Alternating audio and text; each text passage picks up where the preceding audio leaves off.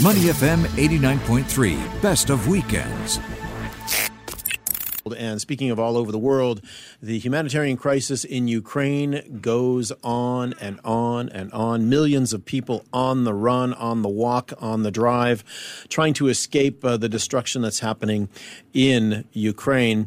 We are very excited to have on with us Stefan Lemeier, the International Rescue Committee, who are working very, very hard and closely in Ukraine and have been for 5 weeks now to help mitigate this humanitarian disaster. Stefan, welcome to the show. Glad to have you with us. I wish it was under other circumstances, however. Thank you for the opportunity to be with you today. Stefan, tell us what is the latest. Where are we going? How many refugees are on the move now? It seems like the number keeps bumping up every time I look at the media reports. You're right. The pace at which people are leaving Ukraine is slowing down somewhat compared to the very early days, compared to the first few weeks, but still, it is one of the fastest, if not the fastest, displacement crisis we have seen in recent history. We have more than 4 million people who have left Ukraine since February 24, but we have a total of more than 10 million people of Ukraine displaced. So there's 4 million who have left the country, the other 6.5 million displaced inside Ukraine who have had to leave their homes and are finding shelter elsewhere. Staggering that's figures, a quarter of the population. Stefan. Yeah, yes, I mean, well, that's two Singapores right there. Two Singapores are now displaced, 10 million people. Extraordinary, Stefan. I mean, it changes daily, if not hourly, but from your point of view, the International Rescue Committee, what are the priorities right now? The top priorities for us lie in Ukraine itself.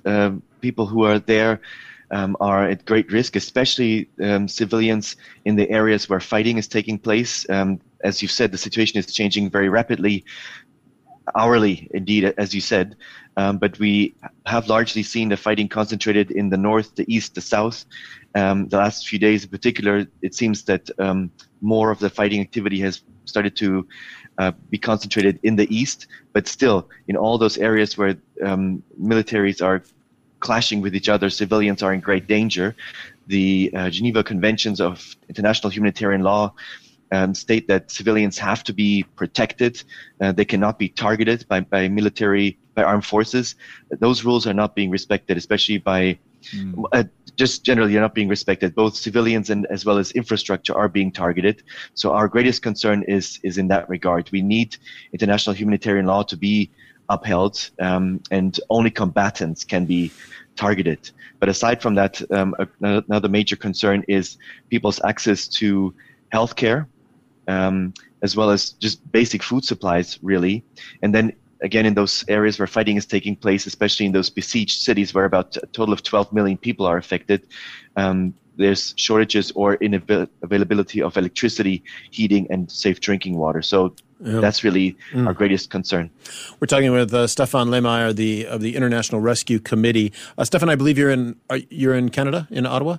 Is that correct? I myself currently in Ottawa, but our teams are in Ukraine itself, as well as in Poland, where most of the people leaving Ukraine have arrived, as well as the rest of Europe. We have teams in about 10 countries plus in Europe at this time responding. Stefan, the supply lines for humanitarian aid, I read more than one media report saying that in many cases they've been broken. There have been reports of Russian troops looting some of the supplies. What are you hearing about any of these specific or general claims about the urgently important food and medicine and water not getting to the people that need it? So basically there's at least two major problems that we're confronted with. One is from a logistical perspective, being able to use roads, bridges, warehouses, when those when that infrastructure is destroyed, we cannot cross rivers, we cannot store our supplies in distribution centers and hubs to then distribute it out to people who need it. The other aspect is the security of our own staff.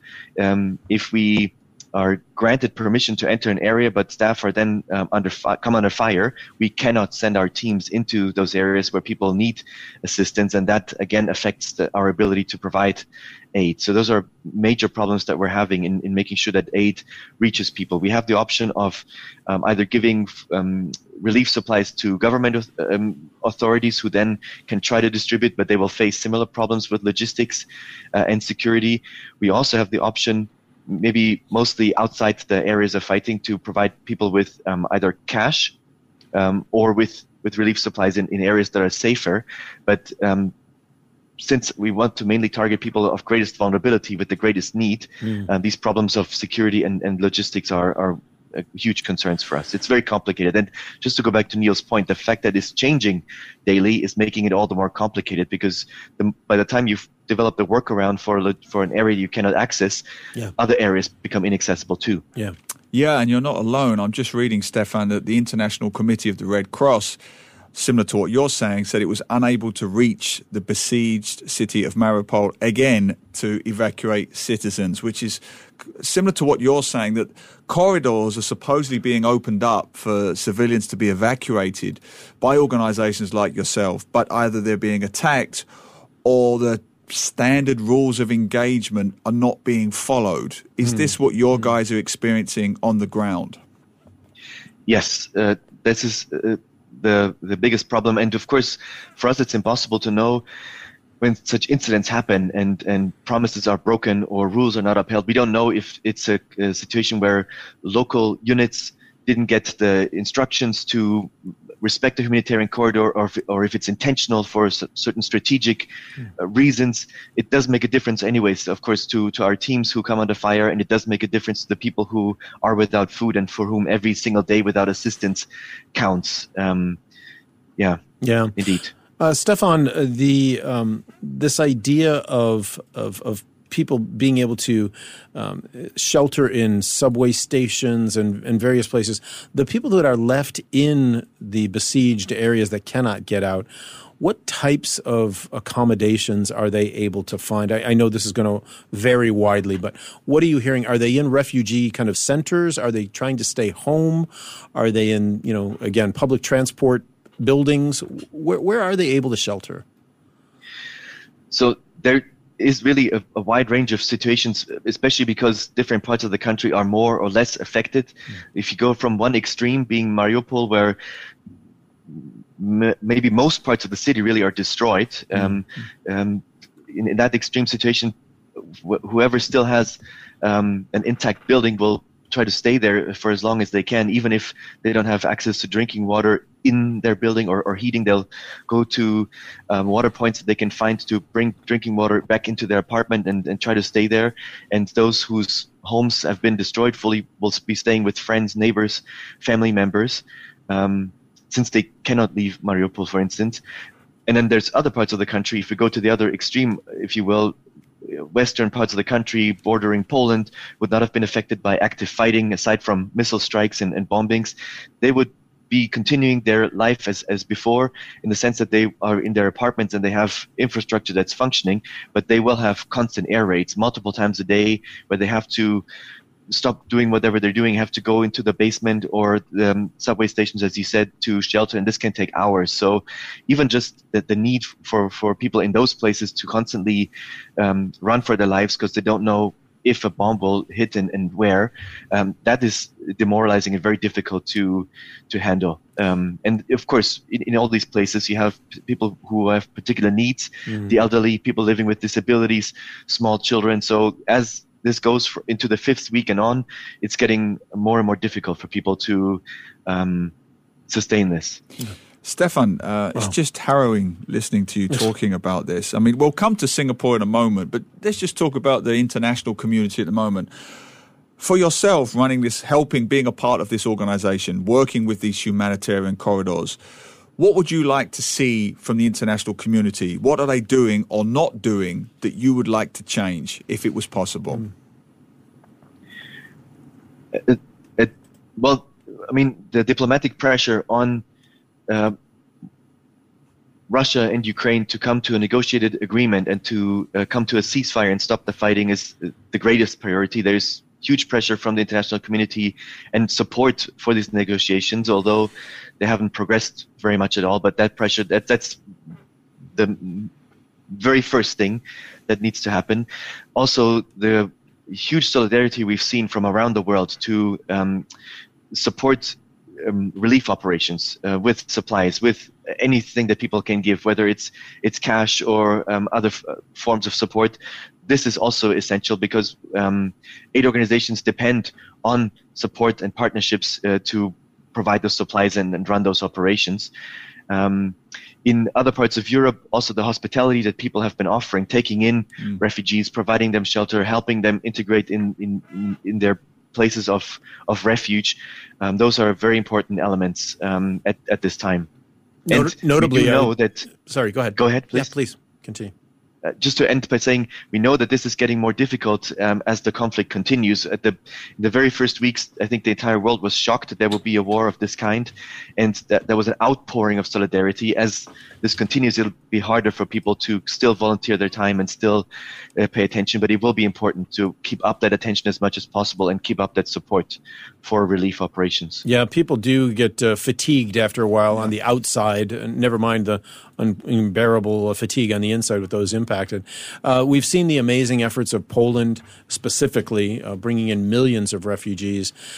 To your knowledge, are any of the humanitarian concerns on the table in these ongoing political talks between Russia and Ukraine about some sort of ceasefire, or are your concerns being addressed at the bargaining table right now, as far as what you know? So we, as the International Rescue Committee, of course, we only really know what's in the media about the negotiations. From what we're hearing, issues related to civilians and their needs are on the agenda, but as mentioned previously, the humanitarian corridors, for instance, which were part of these negotiations from the very first time that the two sides met, haven't really been working as well as they should. There have been moments when they did work, which is good news, but just as many moments basically where it has not been working. And of course, when people trust a corridor and then start moving and then are being shelled, the consequences are disastrous. So we're not at all, our concerns are not at all alleviated by what we've seen so far. Not at all. And finally, Stefan, just briefly, sometimes in Singapore we seem so far away, so lucky in many ways, we feel a little bit detached, a little bit helpless. What can, from your perspective at the International Rescue Committee, what can Singaporeans do? So offering there's people's support to aid organizations, as simple as it may seem, makes a huge difference. We have been able to act very quickly and very flexibly to the needs that we see on the ground because we've received support that was unrestricted. It wasn't earmarked for a specific way of helping, support for just medical help or just education. It was support that we received in order to help people in Ukraine. If you have such broad support, you can act very nimbly and target areas that need the help the most. Aside from material support, if you will, to aid organizations, even speaking out on your own Facebook page, in whatever social media you have, or whatever voice you have, if you use that and speak out and express your concerns, people notice, diplomats notice, governments notice, and that level of attention, that solidarity will help us and will help all those who are engaged in working towards a solution keep moving forward. Yeah. People should not underestimate their voice. I'm sorry. I was just going to say, and just finally from other discussions around refugee issues, it's my understanding that sending blankets and toothbrushes and bars of soap is not the best idea because of the logistical issues around doing that. Even though people's intentions are pure and good, the best thing for aid organizations is to get cash. Is that correct? That is correct. Because with cash, we can choose the items needed most in that very moment. We can be very nimble and efficient, and the dollars will stretch much further. If we have blankets, we have to incur the additional cost of taking blankets, as an example, all the way to Ukraine. We have to store them somewhere, and then provide them when needed. This is very expensive and inefficient, as opposed to purchasing blankets on site. In some parts of Ukraine, markets are still functioning, so we can be much quicker if we have cash to work with. That's for sure. Yeah. So people keep caring, keep doing things, but send money. Don't send, personal care items that are just going to be a hassle for aid organizations, no matter who that organization is, to get around the country. Stefan Lehmeyer of the International Rescue Committee, thank you so much for being with us today. As always, we wish you and your teams in the field all the best, and hope that you'll come back on with some better news in weeks to come. Thank you so much. Appreciate it. To listen to more great interviews, download our podcasts at moneyfm893.sg or download our audio app. That's AWEDIO. Available on Google Play or the App Store.